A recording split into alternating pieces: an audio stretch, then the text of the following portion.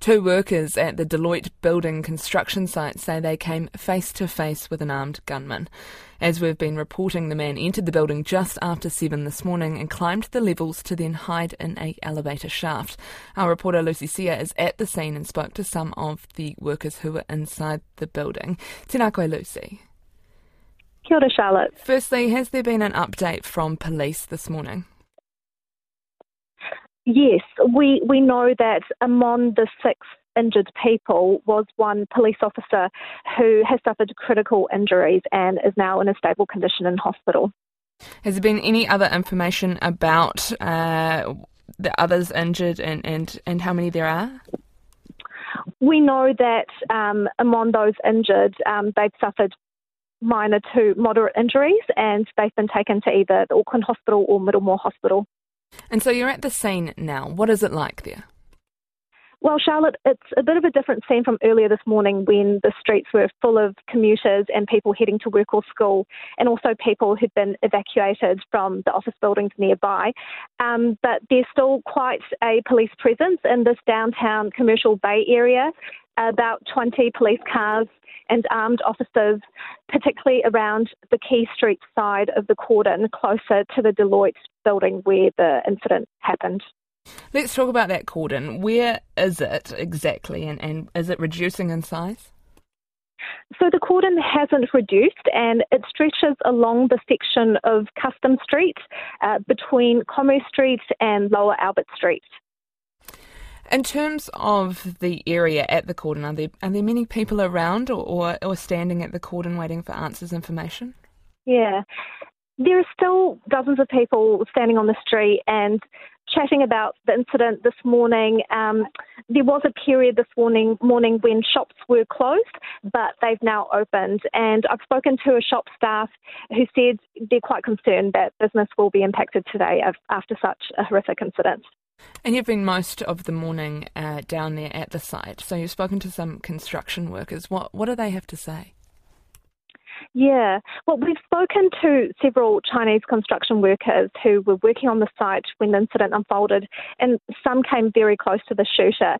So one Chinese worker said he's had a narrow escape and is just relieved to be alive. So he says he was about 4 metres from the shooter, and the offender came running to what he recalls to be on the 13th level of the building. And he said him and a group of workers were hiding behind a concrete column, and he believes that there were at least 30 workers on that level at the time, and he says there were at least 100 workers in the building at the time. He said he thought the man wasn't shooting indiscriminately, but appeared to be looking for someone, and this was also corroborated by at least 2 other workers who we spoke to. What kind of state were they in after being in a situation like this? They're obviously terrified by what's happened, and earlier we heard from another worker witness who actually saw a seriously injured Asian man lying on the ground who he said looks to have lost more than a litre of blood. They're shocked, and as you can imagine, it's a terrifying experience for all of them. And some of the workers we spoke to said they were working for subcontractors and that it was their first day on the site, and they've all had to evacuate to the nearby ferry terminal. Can you just reiterate, how close did some of these workers get to the gunman? So the closest we heard was about 3 to 4 metres from the gunman. And we also heard from another worker who was on level 7 when he first heard shots being fired, and he started running up the stairwell, and he said he ran up to maybe level 13 or level 14, but he could hear the gunman coming up behind him and chasing up the levels.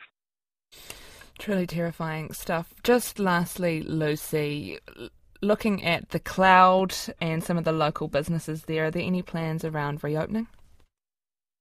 So some of those businesses have already reopened, but they are concerned about business today.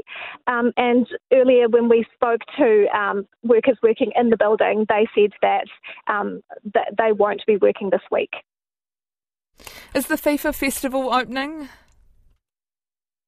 Yes, so the Prime Minister earlier said that because there's no identified political or ideological motivation for the shooting, so there's no security risk to that event and the event will be going ahead. But just then we have received the news that the decision of whether the FIFA Fan Festival will go ahead has been delayed till later today. Thank you very much, Lucy Xia, who is our reporter at the scene, who's been speaking to workers who are inside the building. And just repeating the latest from police, they have confirmed an officer has been injured, as well as 4 members of the public at this stage.